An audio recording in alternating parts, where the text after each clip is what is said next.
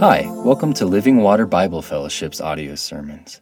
It's our prayer and hope that you'll be encouraged and uplifted by the preaching of God's Word.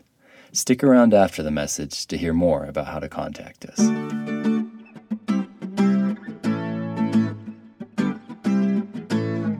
Sometimes when we think about our Christian life, sometimes the word salvation, we don't really grasp it because we hear it so much. We hear it so often. We hear it come at us in so many ways.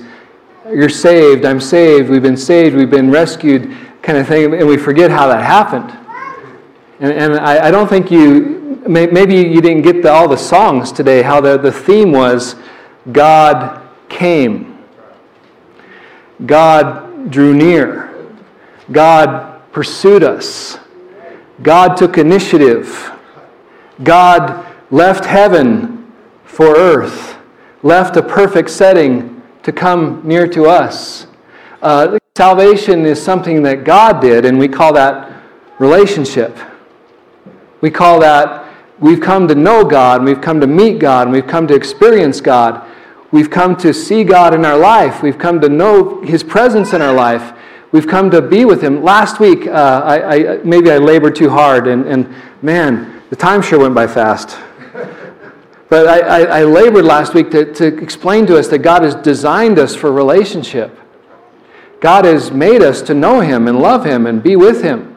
The picture of Adam and Eve walking in the garden with God, that was His dream, that was His vision, the intimacy, the closeness, the nearness. And then we looked at the end of this life, at the end of this world, in the kingdom to come, how God has made this revelation, this plan, that we would dwell with Him again. He's revealed to us in the Scriptures that He wants to be close to us forever. And it's nothing we could do. We couldn't save ourselves. We couldn't make the relationship happen. We couldn't draw near to God. He had to draw near to us first. And His big picture plan in the beginning, He made humanity to love. He made us to know Him and love Him and be in a relationship with Him. At the end of time, all those who have been redeemed, all those who have been reconciled, all those who have been regenerated, all those who have been ransomed by Jesus, they're going to be with God again. And that's His plan. That's His desire. And last week, I really wanted to drive home the point as we started this prayer sermon series with this idea that being with God is not just a creation thing in the beginning. And being with God is not just an end time thing after this life is over and the new world comes. Being with God is now. Being with God is now. We call it relationship and we call it prayer. You start thinking about all that God has done, all that this book tells us that has transpired and all that has happened. Again, God is lifted up as the one who made it all happen. What did He do? How did He proceed? How did He act? He sought us. I came to seek and save the lost. He bought us. The precious blood of Jesus. He redeemed us. He paid a ransom. He paid a price for us. He's justified us. He's declared us righteous. So now that when God sees us, He sees the righteousness of Jesus. A righteousness has been given to us through our faith that has been given to us in God. And now we are righteous in His sight. God did that so He could be close to us. I mean, you start running down this path. He's reconciled us by His will, by His desire, by His wanting. He's sent the Holy Spirit into our life. We've been united with Christ. Christ is in us. We're in Christ, as the Scriptures say. I mean, He's given us an inheritance that will be forever. He's sealed us in the Spirit. God has saved us, but think about it in the terms of relationship. What a great God we have, that He made us to know Him and love Him and be with Him forever.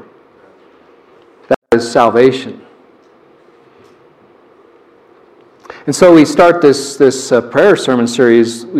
What is this relationship? What does it look like in the here and now? How does it mean to be with God now? How does it mean to walk with God? How does it mean to be in His presence? We call it prayer. Prayer is a big overarching term. Communion with God, communication with God, conversation with God. Prayer is response to God. Prayer is worship. Prayer just goes on and on and on. So the big question is, if God has made us for relationship and He's overcome our sin, He's dealt with our guilt and our condemnation, He's reconciled us to Him, and He calls us to pray, how do we pray? How do we draw near to God? How do we walk with God in intimacy and closeness? Now maybe some of you are saying, I don't even know what you're talking about. Like being with God? Is that even possible? It is. Because He is. When we start talking about the how of prayer, we always have to start talking about the who of prayer. Because this life we call the Christian life, it always comes back to relationship. God so loved the world that He gave, and He came, and He ran towards us, and He pursued us, and He regenerated us. He made us born again. All that He did for relational purposes to bring us to Him. So how do you pray? Well, fortunately, I don't have to make that up. I don't have to come up with that myself. We don't have to discover prayer on our own. Jesus has taught us to pray. So please open your Bibles to Matthew. Matthew chapter 6. As Luke said, we'll be in these scriptures, these few verses, for a couple months, and we'll try to go as deep as we can and try to wrestle with these things and make sense of them and live them. But what we have here in the Lord's Prayer is a series of phrases that are meant to be launching out points, patterns, paradigms for us to draw near to the God who is drawn near to us. Look at verse 5, please. Chapter 6 of Matthew, verse 5.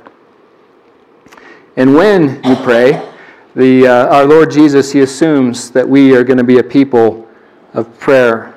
He's speaking this teaching to His disciples, to those who have a relationship with Him. He says to us, when you pray. You must not be like the hypocrites, for they love to stand and pray in the synagogues and at the street corners, that they may be seen by others. Truly, I say to you, they have received their reward. But when you pray, go into your room and shut the door and pray to your Father who is in secret. Your Father who sees in secret will reward you. And when you pray, do not heap up empty phrases as the Gentiles do, for they think that they will be heard for their many words. Do not be like them, for your Father knows what you need before you ask Him. Pray then like this. Our Father in heaven, hallowed be your name. Your kingdom come, your will be done on earth as it is in heaven. Give us this day our daily bread, and forgive our debts as we have forgiven our debtors. And lead us not into temptation, but deliver us from evil. And so that's Jesus' start. We can imagine that He went with His disciples in different places and different times, speaking to them more frequently on these matters, but we have this blessing of teaching, this gift of teaching from our Lord Jesus. So He starts off teaching us how to pray by telling us how not to pray. Don't be a hypocrite. Don't be a hypocrite. What does He mean by that? In the synagogue services of the day, there was many prayers. I think there was 18 prayers was the custom. They would stand and say those prayers. But there was also, if I understand things right, a person that was chosen to perhaps lead the service or begin the service in prayer. And it was an honor. It was something that you look forward to. And Jesus is probably thinking about some of those synagogue services He grew up in. Some of those places that He was, and He saw how people prayed. Or He saw some of the religious leaders who went out into the community and they prayed publicly.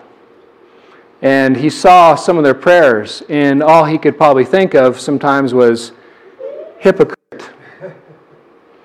A hypocrite is somebody who pretends to be something they're not. The word comes from wearing a mask.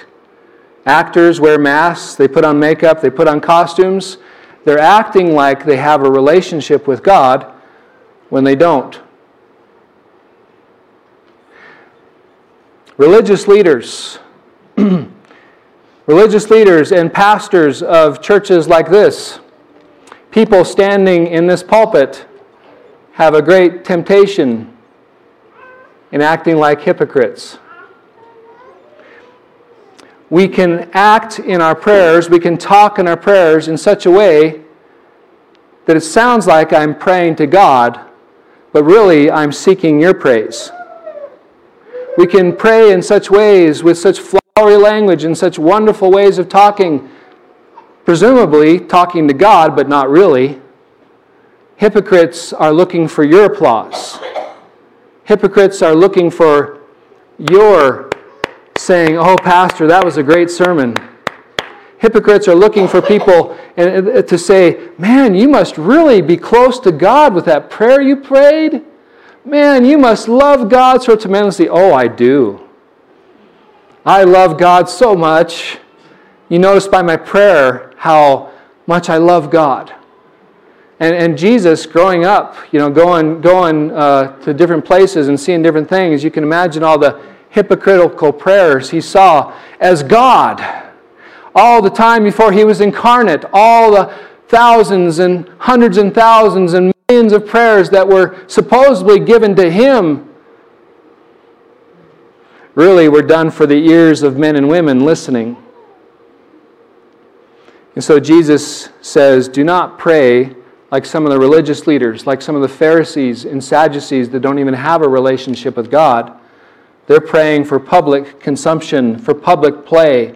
They're praying so that they will get applause, or they'll get money, or they'll get this or that. True prayer, authentic prayer, is going to God.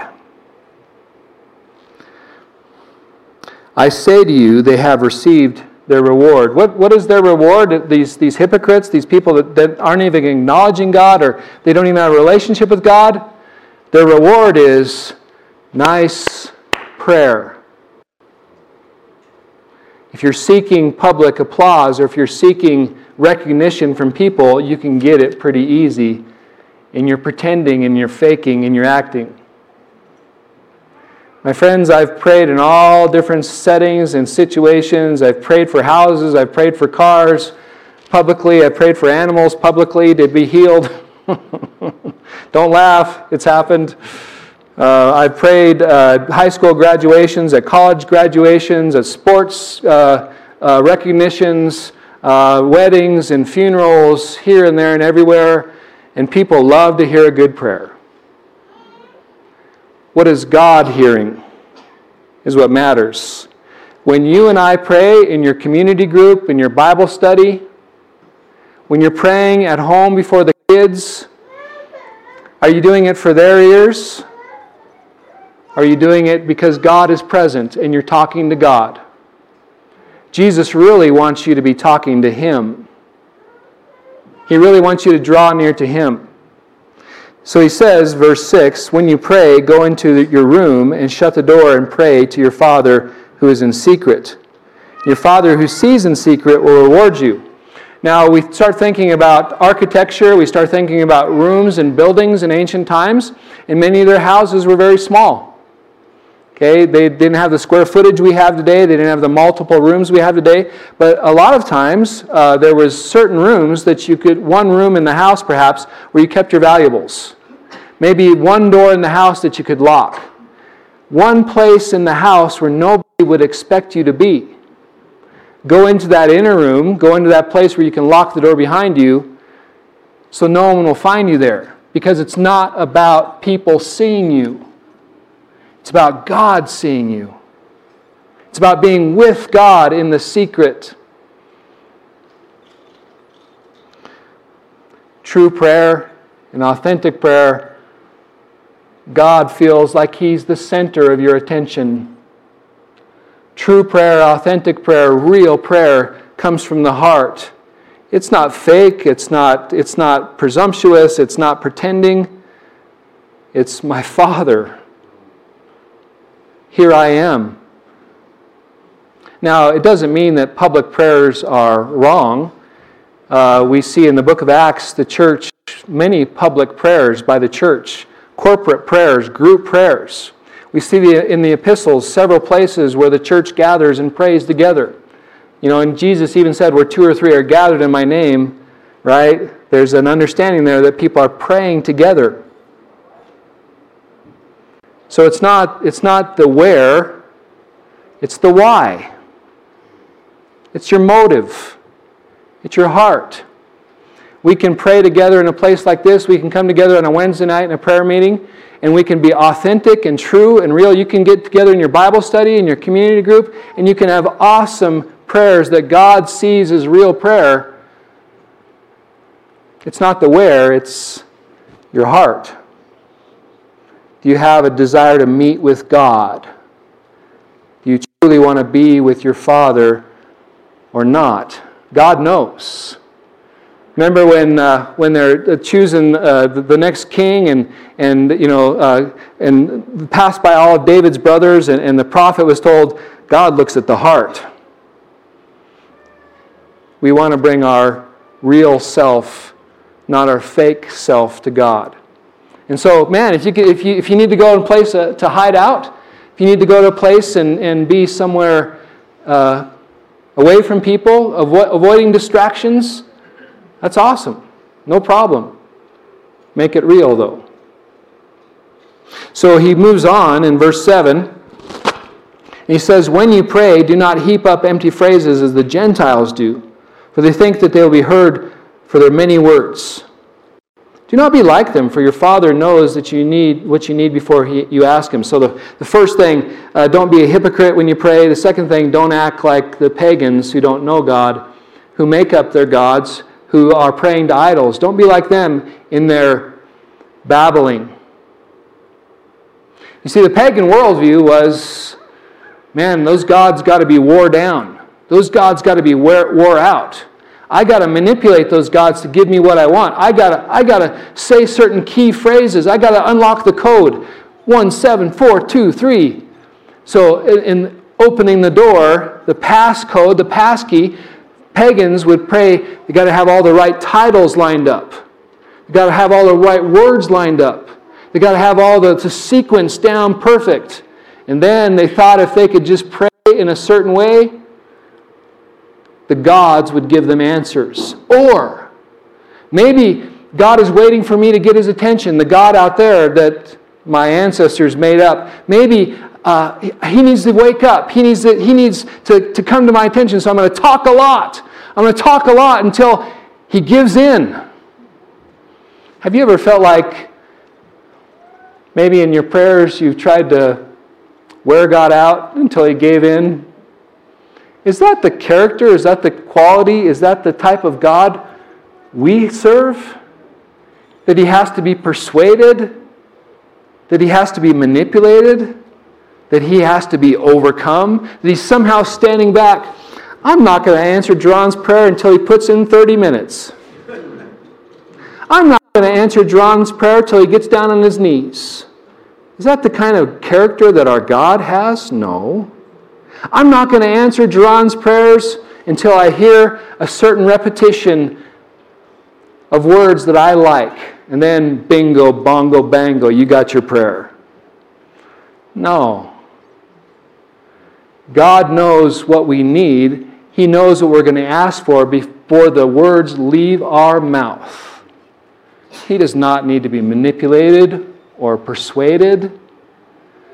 The character of our Father is one of loving concern. The character of our Father is He knows what we need, and He is good. He's not a bad God. He's not like the pagan gods.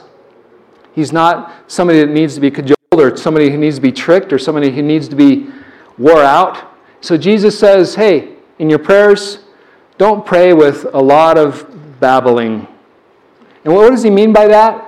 Well, sometimes there's prayers in our culture, in our society, we've seen in other religions, maybe memorized prayers, or prayers that are said again and again and again, where people don't even remember what they're saying. Or people, their hearts aren't in it. They're not speaking from themselves. They're just saying repetitive prayers again and again and again, and they're not even present mentally. Don't be like the pagans in their babbling and their empty phrases. To God, if He sees someone who's praying just a rote kind of a prayer that their hearts aren't engaged, they're not being authentic or true, to Him it sounds like babbling. Now, can we say repetitive prayers? Well, you remember Jesus in the Garden of Gethsemane. Remember, 3 times He prayed, and I think he prayed the same 3 things. Right? So repetitive prayers aren't wrong, but are they true prayers? Are you really talking to God? I remember when our kids are at home, I suppose whenever they had a fever or they had a sickness, whenever they were being bullied at school or when bad things were happening, God heard a lot of the same words come out of my mouth. But I meant them. They were true. They were real. How many times have I prayed for the protection of my children? Or how many times have I prayed for people in this congregation where I've said the same things again and again? The issue is not the number of times I say the same things. Am I present with the Father in secret? He is present to me. Am I treating Him as a person? Am I treating Him with respect and awe? Am I really speaking to somebody? Or am I just trying to use somebody? So Jesus says, don't pray like the pagans. There's interesting language there. Your Father in secret will reward you. Okay, what does that mean?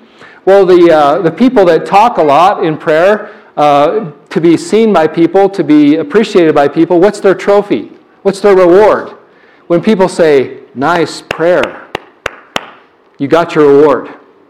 Okay? So the Father's reward to us, if we're praying authentically and truly, and real with Him, what is the reward? Well, it's probably answered prayer. If we really love somebody and we're praying for them and that prayer is answered, well, there's your reward. Don't expect a trophy from people. Don't expect the church to say, wow, that person can really pray. Let's put a plaque out on the wall for them. The reward is God saying, okay, I've heard you and I've heard your heart. My will is this, and you got to stay within my will, but I heard you. To be heard is a great reward. So we come and we look at this and we say, okay, there's different kinds of ways to pray that aren't authentic prayers. They aren't true prayers. And Jesus could have multiplied these. He could have given every scenario and every way that prayer is wrong, and how long would that list have been?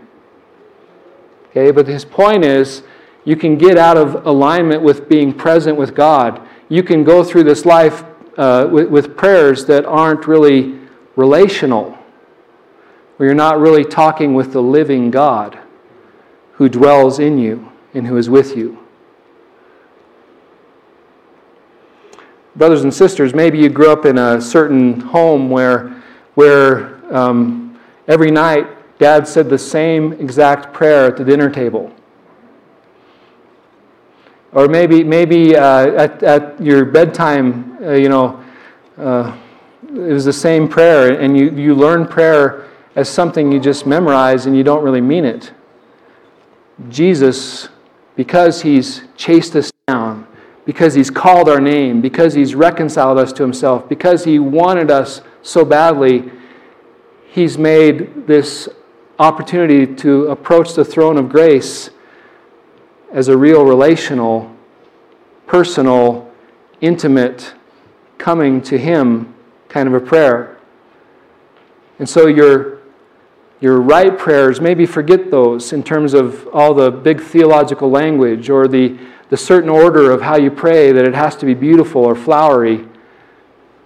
God wants you to come to Him in your heart, authentically and true. And however the words come out of your mouth, He sees what's going on the inside, and that's what really matters. So we move on to, now he says in verse 9, pray then like this: Our Father in heaven. Couldn't he have got a ton of titles for God there. I mean, He is the Son of God. He's the Son of Man. He is the great I am. He is the Prince of Peace. He is the King of Kings. He is the Lord of Lords. Jesus is the bread of life. He's the living water. He could have put a ton of titles there. But which one did He choose? Our Father. And this little phrase that Jesus puts there, it sums up so much of our theology of God. So much of our understanding of God. And I just have always looked at that kind of in awe, but really studying again this week, our Father in heaven, how awesome that is. He puts it in a way that we can all relate to. Our Father, He's putting it in a connotation of relationship. He's putting it in a setting, a context of a father who cares for children, and He's putting us in the setting, in the context of us being children and God being the parental figure. Now I have to say some things here. When He says our Father, it doesn't mean your father, your earthly father. God is not like that. He's not talking about my earthly father. God is not like that. Jesus is lifting up this as a title. He's not using it metaphorically here, allegorically here, in a sense, or a simile or something like that. It's a title. He's saying, as the one who came from heaven, who's part of the Trinity, who knows this being, He's saying He is the Father who happens to be our Father.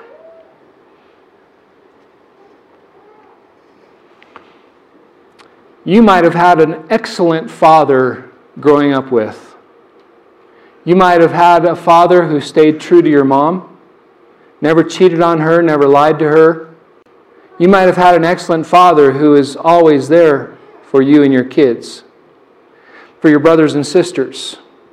You might have had an excellent father who always took care of the family and always led well and always forgave and always loved in the appropriate ways and the right ways, was faithful and true, etc. But even if you had an ideal father in your life, God in His perfection is higher and greater and more wondrous and has never sinned or never made a mistake. He is our Father in heaven. We all have, in the communal sense, He's our Father. We've all come under the blood of Jesus. We've all been bought by Jesus. We've all been forgiven by the Lord because we trusted in Jesus to die in our place, and He paid the punishment. There's no more condemnation in Jesus now. So He's all our Father. But what is the Father? How does He mean this title? That's so important. It's so key to understand. What I want to say to you is the way you think about God is super important. You guys, the way that you think about God is absolutely incredibly important. Our theology comes before our practice. Okay? Our understanding of God drives how we live as Christians. If we have a misunderstanding of God, we will pray in ways that aren't in alignment with the truth. If we have a misunderstanding of God's character and His being and His identity, we will live out our life in ways that are skewed or off. Let me give you an illustration when I say that theology comes before practice. We had a time in our worship service, as we do every Sunday, where we have a time of tithes and offerings. And depending how you grew up, depending on your situation, your scenario, the way you look at money, you've been taught to look at money a certain way. You've been taught to look at giving a certain way, look at generosity a certain way. I look at this church and I have to applaud you again and again. This church has always been so generous. This church, we've never had to, we've never sat down in the 18 years I've been here and we've never said, boy, Pastor, you need to give a sermon on giving this week. We've never had to do that because this church has always been so generous. It's awesome. I'm so thankful for that. But where does that come from? People that believe that they have a generous God, people that believe that God is gracious, people that believe that their God is going to take care of their needs, people that believe that God owns the cattle on 1,000 hills, people that believe that God wants to give through us to provide for people's needs, they don't have a problem giving. Their theology, if their heads are screwed on straight in terms of how they think of God as a generous giver himself, they will not hesitate to give freely to others who are in need. But people who have a theology and understanding of God is, he doesn't give nothing, he's tight-fisted, he's a miser, he never takes care of my needs, I have to fight for my own needs, every penny I earned, I did it through the strength of my back, he didn't give me any help. People that have a misconception of God's character and who he is when it comes to money, they're not going to give.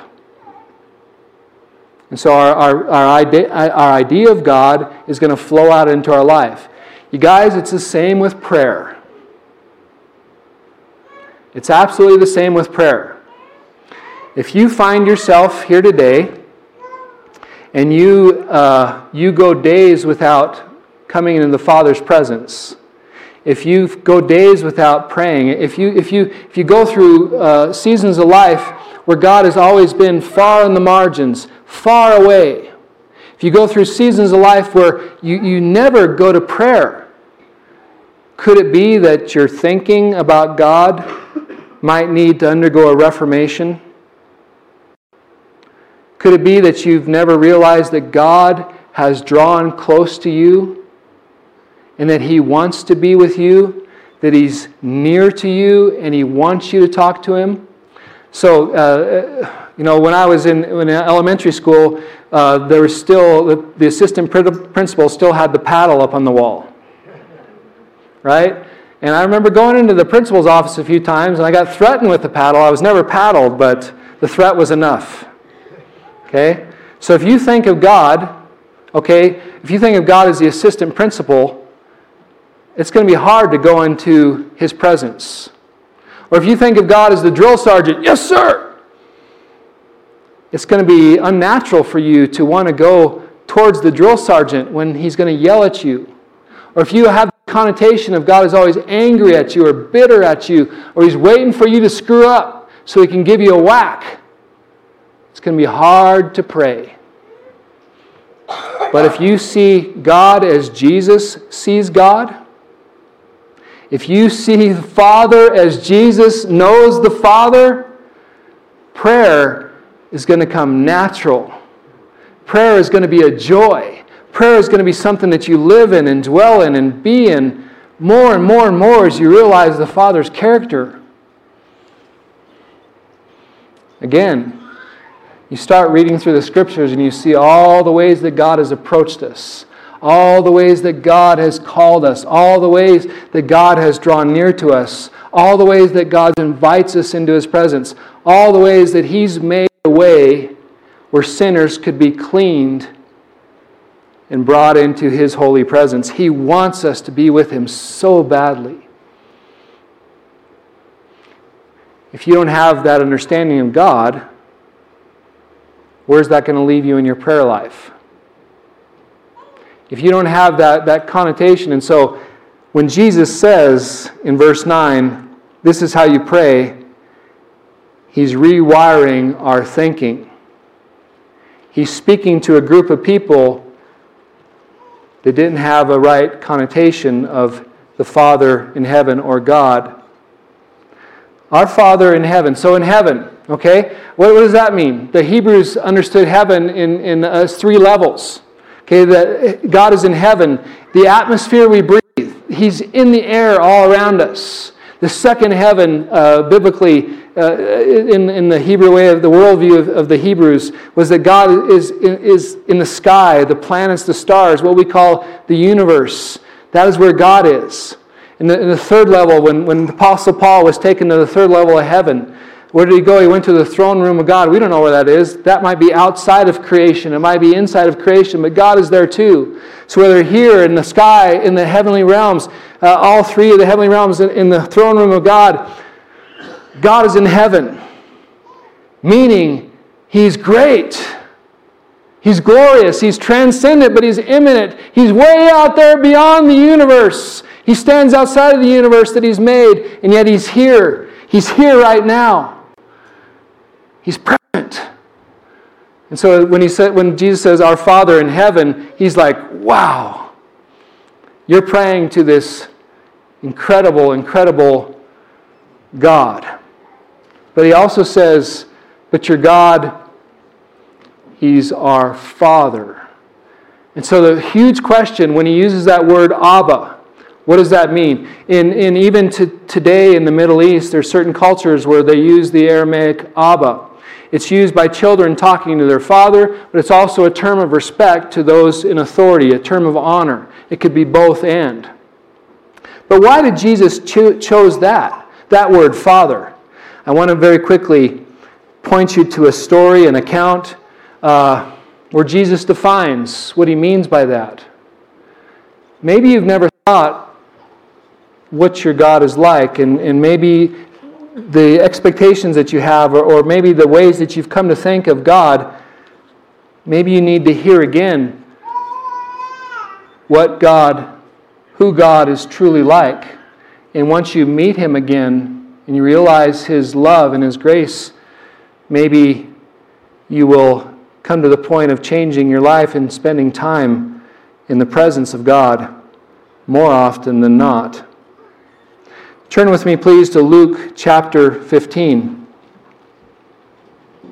What did Jesus mean when He said our Father? He used that as a title, but what does that mean? How can we unpack that? Well, He told a story to explain what the Father is like. Luke chapter 15, verse 11.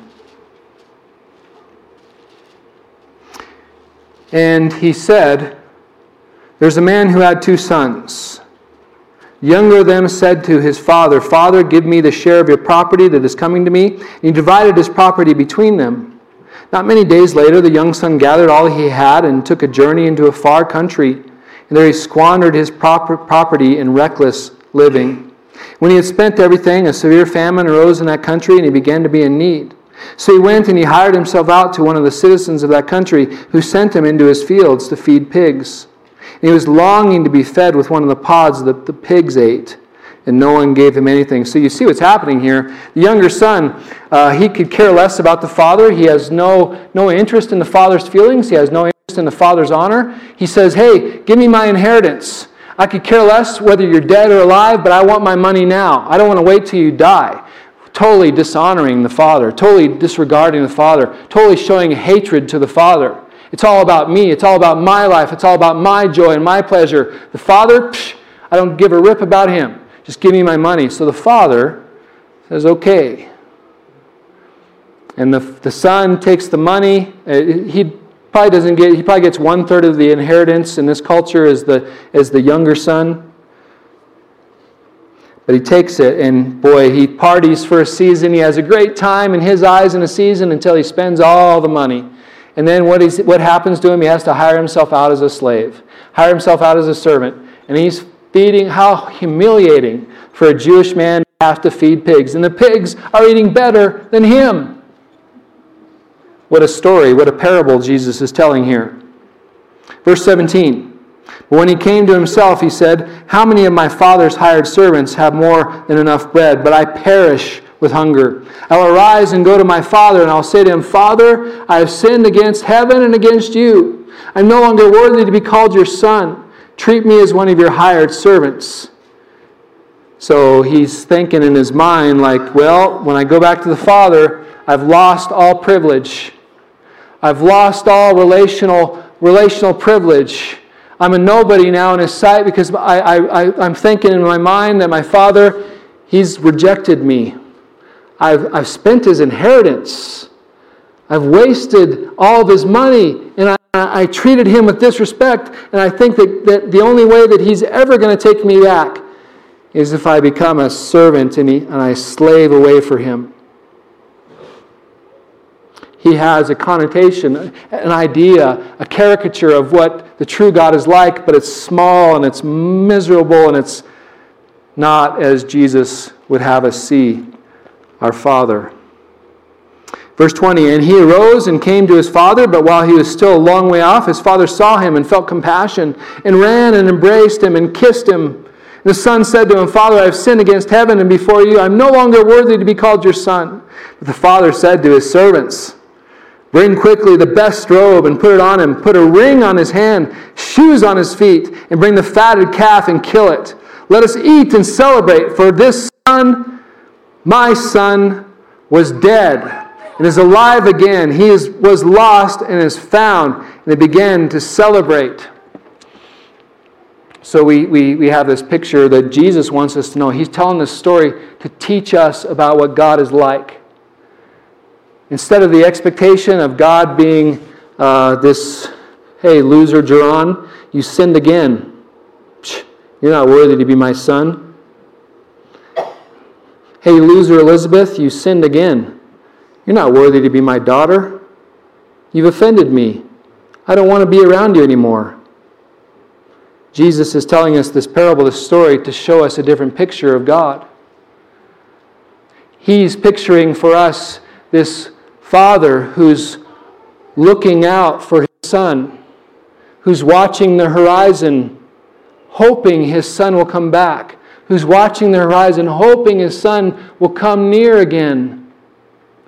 He's hoping his Son will draw near so he can love him again and care for him again and be present with him again. He longs for his Son's presence. And so when the Son comes, the Son has prepared speech. The Son has prepared speech. But I know that I sinned against you. Just make me. And the Father says, hold on a second.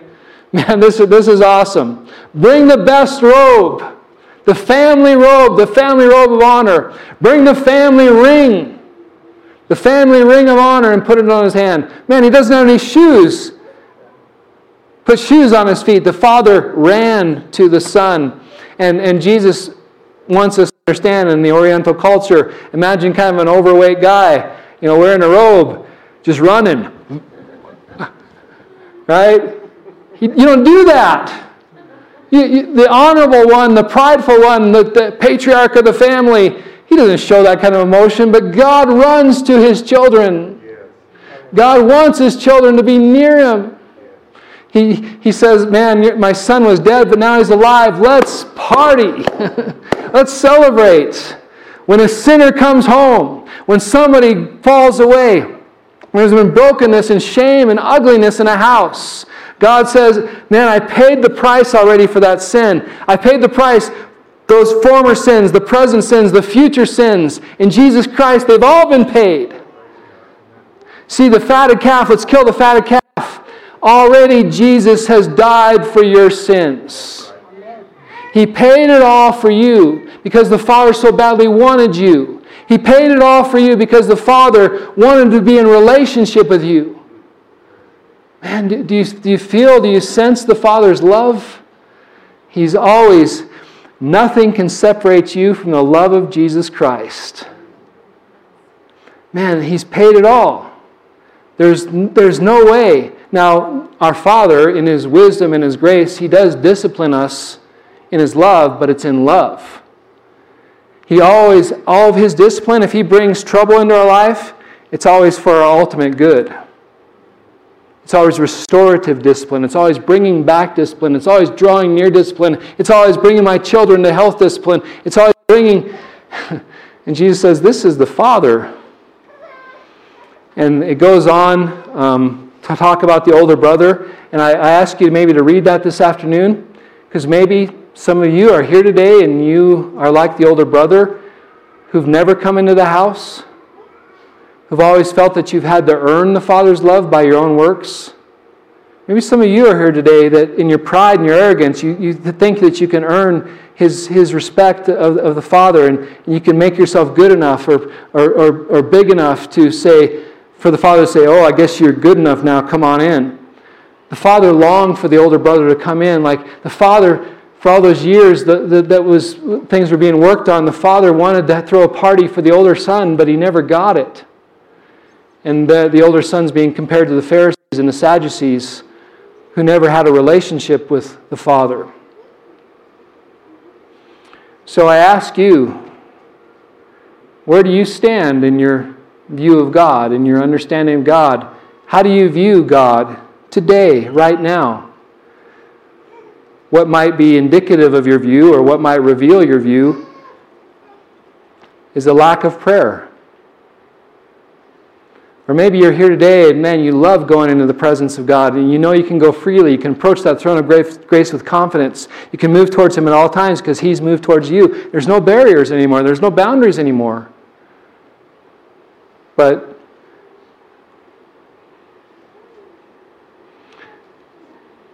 Jesus says this is how He wants us to pray. Getting our thinking before our practice. Our Father in heaven. I'd ask you to maybe today as an assignment, is maybe think about your understanding of God. Maybe look at the way you handle money. Maybe look at the way you pray. Maybe look at the way you think about worship services. Or maybe, what's my understanding there of God?